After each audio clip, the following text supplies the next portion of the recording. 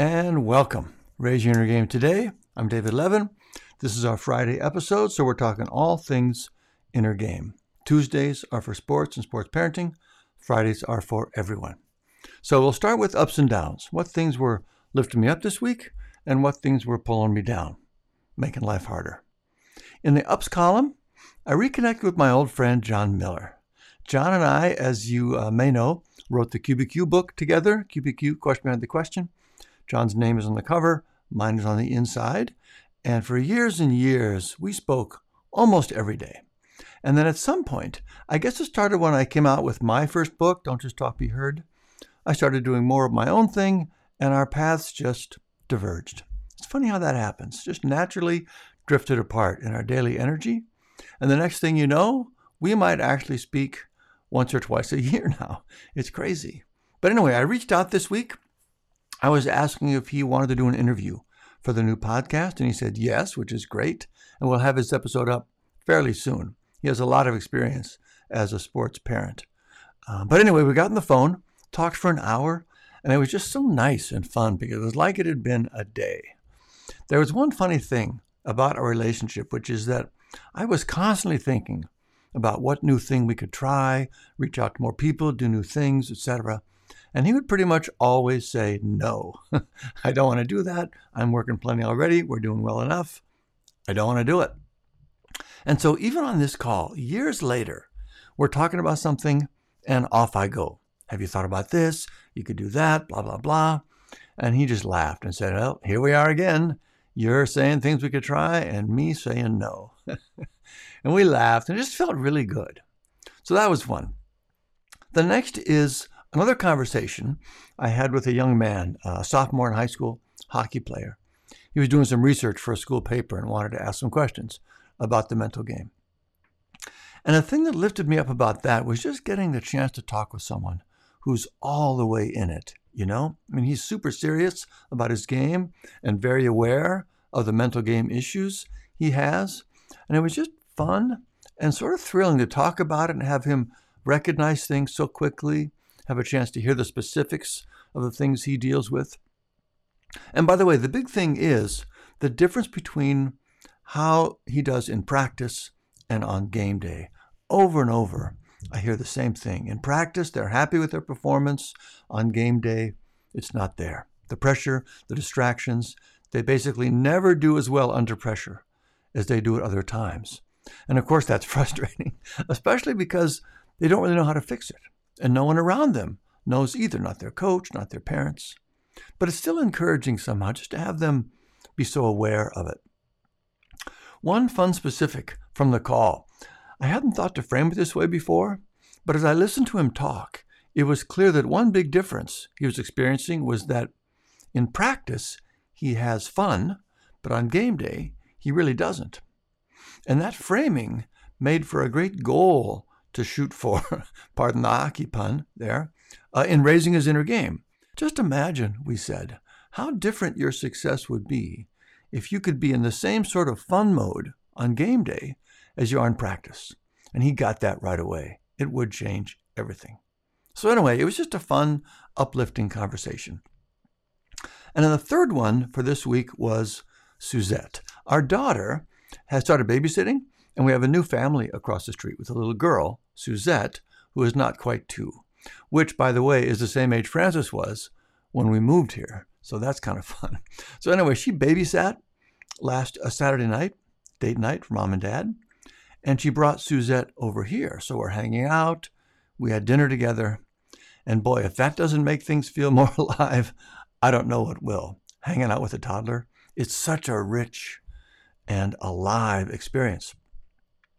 For one specific thing, it's amazing to be reminded of how little kids are just completely, profoundly in the now, right? I mean, that's all there is. What am I feeling and wanting to do right now? And I love it, but it is a very unique state. And you know, people a lot of times, and I think wrongly, will say things like, if we could only get back that innocence of a child, you know, like they're holding that up as a goal. And I get it, but I just think it's completely wrong. And I'm really reminded of that when I'm around a young one like that. There is a big difference between being present as an adult and being in the moment as a little kid. As an adult, it's about self-regulation. You feel all the stuff going on inside, but you can step back from it and be present in the moment. That's one of the greatest skills we can have. For little kids, there is zero self-regulation, right? They're not freeing themselves from their lower impulses. They are 100% controlled by them. I mean, there's still a real beauty in it, for sure, but it is not a state we should aspire to as adults. We're actually looking for the opposite of that. Anyway, it was just really fun to have her over, and also good when it was time for her to go back home, because it is taxing. It's so fascinating to me how you can go through something that intense and all-consuming as having kids at that age, and you love it so much, and then you can also basically completely forget what it was like. I'm not sure why that's possible, but it is. I do not really remember our kids being that little. It's crazy. So those are my ups for this week. For the downs, the top one that comes to mind is that terrible shooting in Colorado. Just an awful thing. And for me, I think about the reality of it, the emotional reality for the people there, which I honestly can't really imagine how horrifying that would be in the moment. The sights, the sounds, the fear. It's just too much. And the emotional and mental burden for people afterwards, the memories, the ongoing fears. Years ago, I had an experience where I got really claustrophobic, on the verge of panicking, and that stayed with me for years. All kinds of situations that would never have bothered me before now were stressful and scary, and that was nothing compared to something like this. So I really feel for everyone involved. But also, thinking about the shooter, how is it possible for someone to do that? To walk into a place, and obviously to have planned it out in advance, to walk in and just start shooting people in cold blood, to watch them fall and hear the screams and keep going. I just cannot imagine it. At another level, though, I do think I understand what makes it possible, and that's worth talking about. In the Raise Your Inner Game material, I talk about the 4 levels: physical, emotional, intellectual, level 4, and what it means to be on a lower level, which is that aspect of ourselves takes over and the other aspects get pushed to the background. So, for example, when I'm on level 2, the emotional level, I'm upset, my emotions take over, they drive my behavior, my logical level 3 self gets pushed to the back, so now I will say things and do things that don't really make sense. And I think we've all had that experience. So for someone to do what this guy did, that can only happen when they have shut down their emotional, empathetic level 2 self. You cannot do that when you are feeling the emotional reality of what you're doing to others. That can happen for various psychological reasons, but it frequently happens when people get deeply stuck in their level 3 logical self. Now you want to say, no way, there's nothing logical about what he did, but that's because you aren't completely stuck there. You are still in touch with your emotional, empathetic self. When you're connected to your emotions, you're right, it makes no sense. But when you are so stuck in your logical self that your empathy has shut down, it can make sense. This is how genocide happens. Some leader tells a story, paints a picture that dehumanizes a group of people, and all of a sudden, we stop seeing them as human, like we are, and so mistreating them doesn't trigger our normal human empathy. That's why it's so dangerous when any leader does this, and why we need to have zero tolerance for it, because this kind of thing is what that leads to. So anyway, that's the down I want to mention this week. Not only the event itself, but also for how it reminds me of the irresponsible things so many of our so-called leaders do in this area. All right, that's ups and downs. Next up, the Raise Your Inner Game weather report.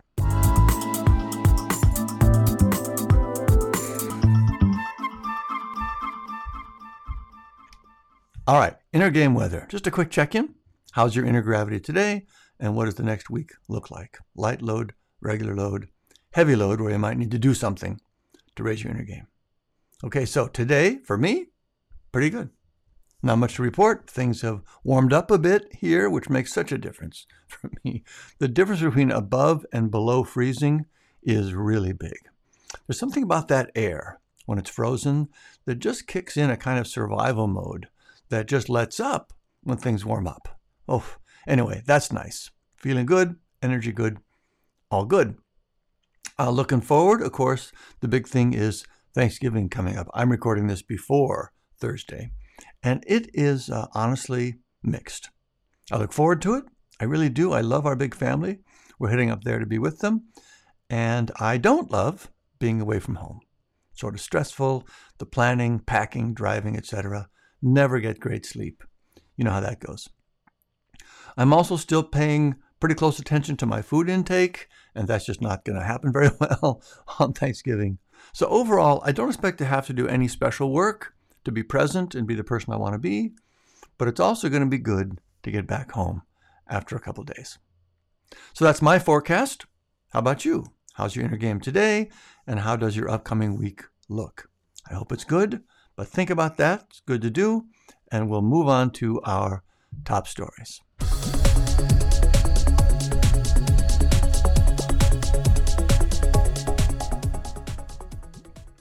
All right, top stories. My top story this week, besides the Colorado shooting, is Twitter. It's such a mess.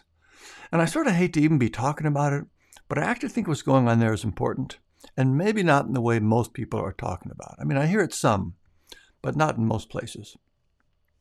For me, the real problem with what's happening at Twitter is that Elon Musk is doing things in the name of free speech, or at least that's what he says, that are truly harmful to society. And for some reason, he doesn't see it. He actually disagrees. He seems to think that this concept of free speech, or his interpretation of it, is more important than the harm he's causing. And since he's in complete control now, I just thought this is not getting better, and I can't be a part of it. So I canceled my account, which I really didn't want to do. I like Twitter. I get a lot out of hearing from the people I follow.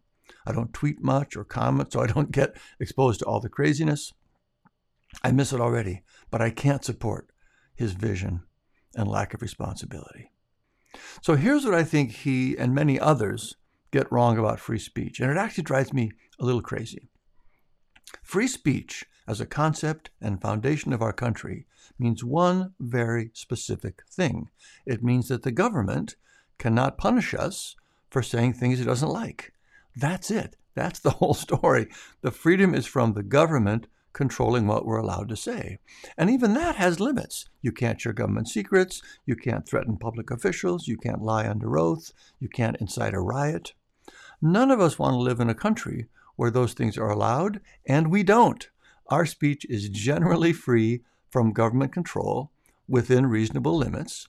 End of story. So to claim free speech issues in the context of Twitter or any other platform is just silly. If I get kicked off Twitter, that's not a free speech violation. I'm still free to say whatever I want within limits. The government has nothing to do with that and won't say anything about it. They just won't. So to hold up this holy right of free speech as justification for allowing people to do real harm to our society is just profoundly wrong and irresponsible. So why is it happening? It's possible it's all bullshit.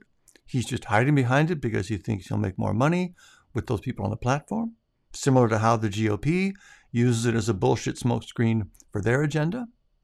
If I had to guess, I would say that's not it, that he really does believe it, and that this is actually a good example of what we talked about earlier. Smart guy, lives in his head, empathy perhaps not a strong suit. So when he looks at a problem, he doesn't see the emotional aspect that you and I do. He can picture a world where a concept is more true in a sense and more important than the emotional reality it leads to. Obviously, I don't know, but that's what seems most likely to me at this point. Either way, it's really bad, and I don't want to support that view of the world. Free speech is critically important, of course. The government should not be in the business of deciding what we can and can't say within limits. But this is not a free speech question. The question here is it making the world better for people or worse? Are they making life easier or harder. And on that score, on our Tolstoy scale of serving humanity, this is pretty near the bottom. Standing behind free speech as an excuse to allow people to divide us and damage society, and possibly doing it for personal gain, that's pretty bad. I'm going to give that a 2 on the Tolstoy scale. I can imagine things that would be worse, but it's bad. Hard to find an argument in favor of what he's doing there. All right, that's my top story. Next up, our quote of the week.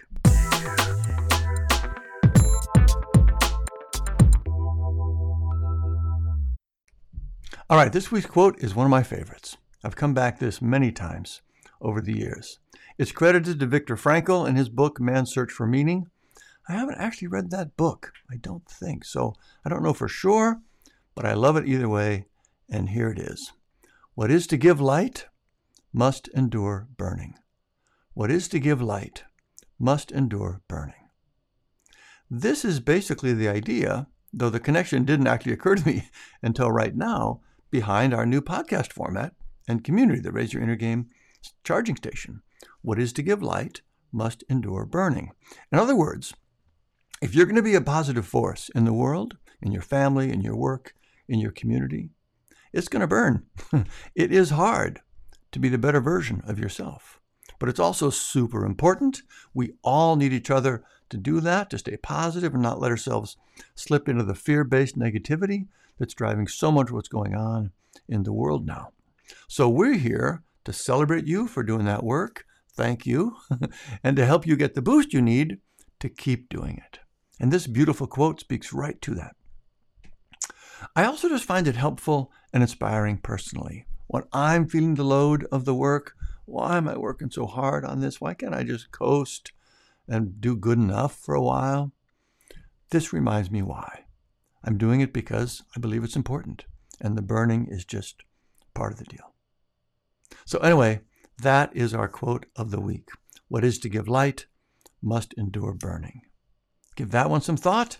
And next up is Raise Your Outer Game.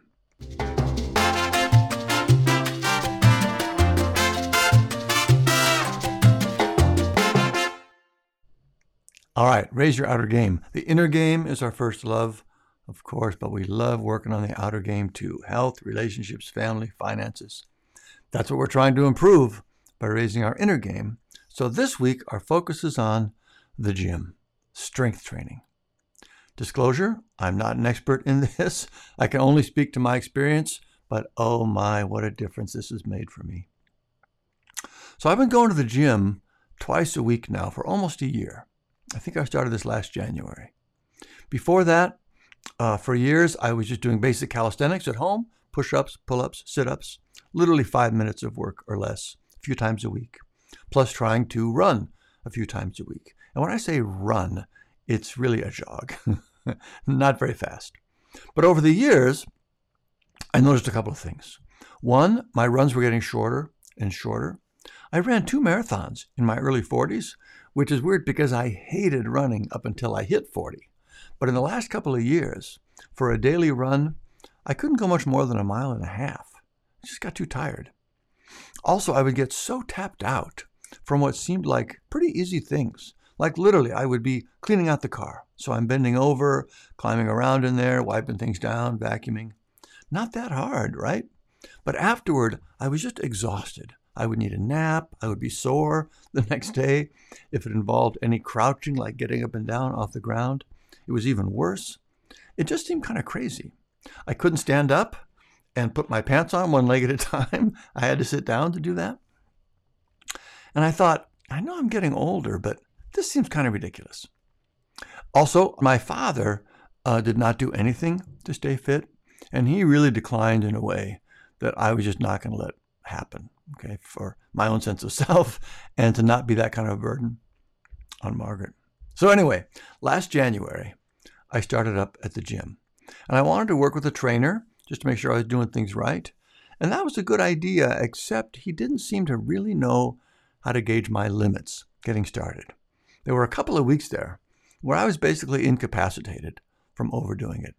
My biceps one week were so sore that I literally couldn't extend my arms for a full week. I was pissed at him for that. That was a real problem. But it ended up working out, no pun intended.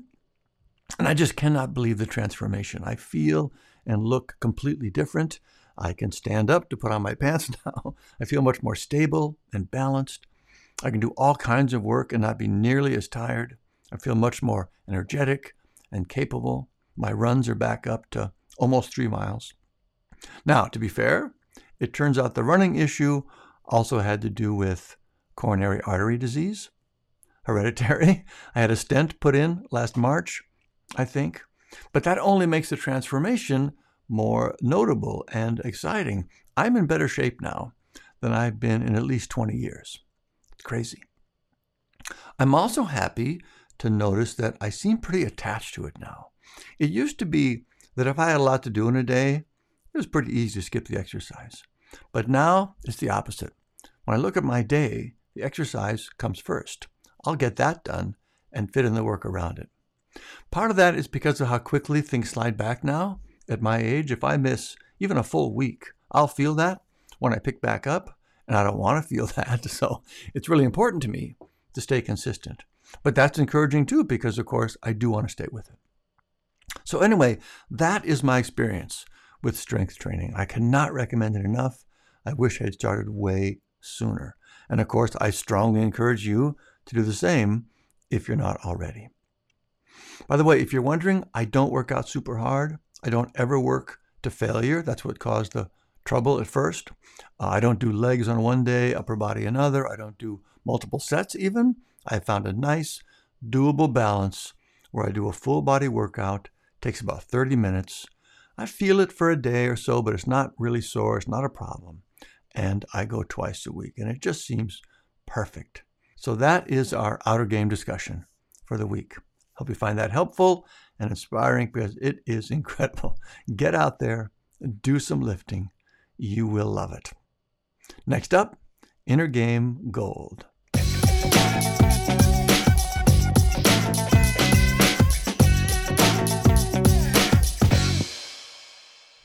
All right, Inner Game Gold. These are the ideas and concepts and reminders that I come back to over and over to help me stay focused and on track. And I think they'll do the same thing for you. I expect that they will.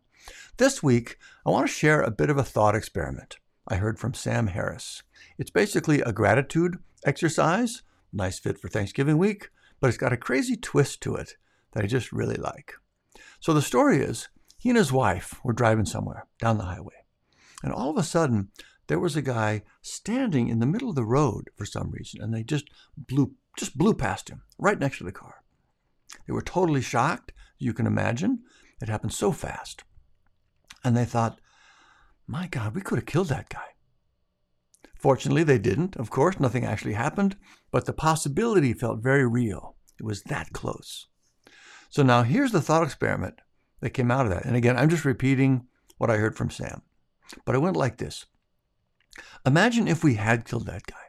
Imagine the horror of that, the guilt we would feel, the disruption in our lives. It would transform everything.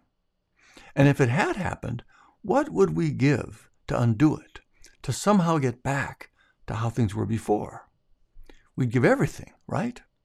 In other words, we would give everything we had to get back to the life we actually do have right now. So why can't we have that feeling of joy and appreciation and gratitude for the life we have right now? Isn't that great? So that's the exercise. Imagine something truly horrible happening in your life. That's the weird twist. And how desperately you would wish for things to be back the way they were. And then just bring that feeling to the way things are and be thrilled with the relief and the gift that is your actual life. It's so good. It's a bit of a weird one, I admit, but I love it. And I really do feel a shift whenever I think of it. So I hope you enjoy that as well. All right, next up, our charging station challenge of the week.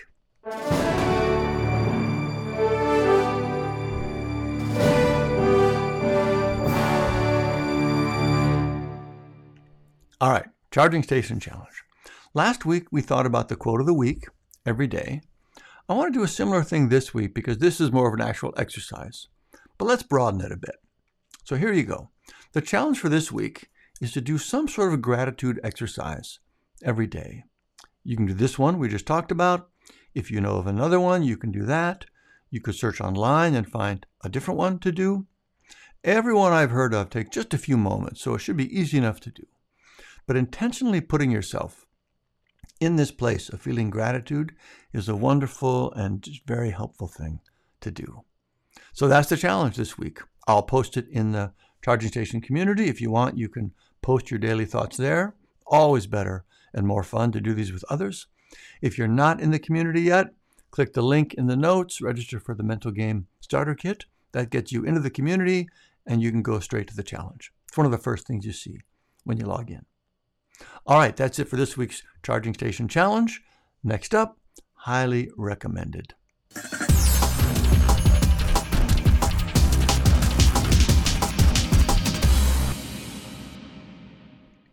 All right, highly recommended. This is just things I'm crazy about right now. Books, shows, gadgets, things I love and highly recommend. I only have one to share this week. It's another show, but it is fantastic. It's on Hulu. It was created by Taika Waititi, who seems to be everywhere now and is great. It's called Reservation Dogs, which I assume is a play on Reservoir Dogs. And it's just one of the best shows I've ever seen. Margaret and I both feel the same way. She actually found it first and bugged me for a long time to watch it, and I'm so glad she did. The premise is that these four teenagers, they're great friends, Native Americans, they live on the res, Oklahoma, I believe. And it's just their life, dealing with things big and small together. And you're just completely immersed in their culture, and it is beautiful and hilarious and just fantastic. I think part of why we loved it so much is because we lived on the Zuni Indian Reservation in New Mexico for 3 years, back around 2000. Margaret was working for the Indian Health Service at the time, and so we got a taste of their culture. Still as outsiders, of course, we're no kinds of experts, but it did make the show feel a little more familiar than it might have otherwise. But I think really anyone would enjoy it, and the reviews seem to say that as well. People just love it. It's just so beautifully done. It's funny, it's touching, it's well acted and written. It feels so real.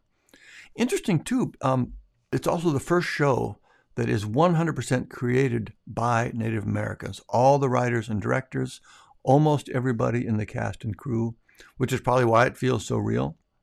Anyway, Reservation Dogs, Hulu, cannot recommend it highly enough. So, all right, that is it for today's episode. If you like what you heard, please tell your friends and rate and review on Apple Podcasts. Every positive review helps more people discover the show and get an inner game boost in their own life. Join us in the Charging Station community for even more inner game goodness. Links are in the show notes and at raiseyourinnergame.com. And finally, remember Leo Tolstoy. The ultimate purpose in life is to serve humanity. That's what we're doing. It's super important. Keep up the good work, and we'll see you next time.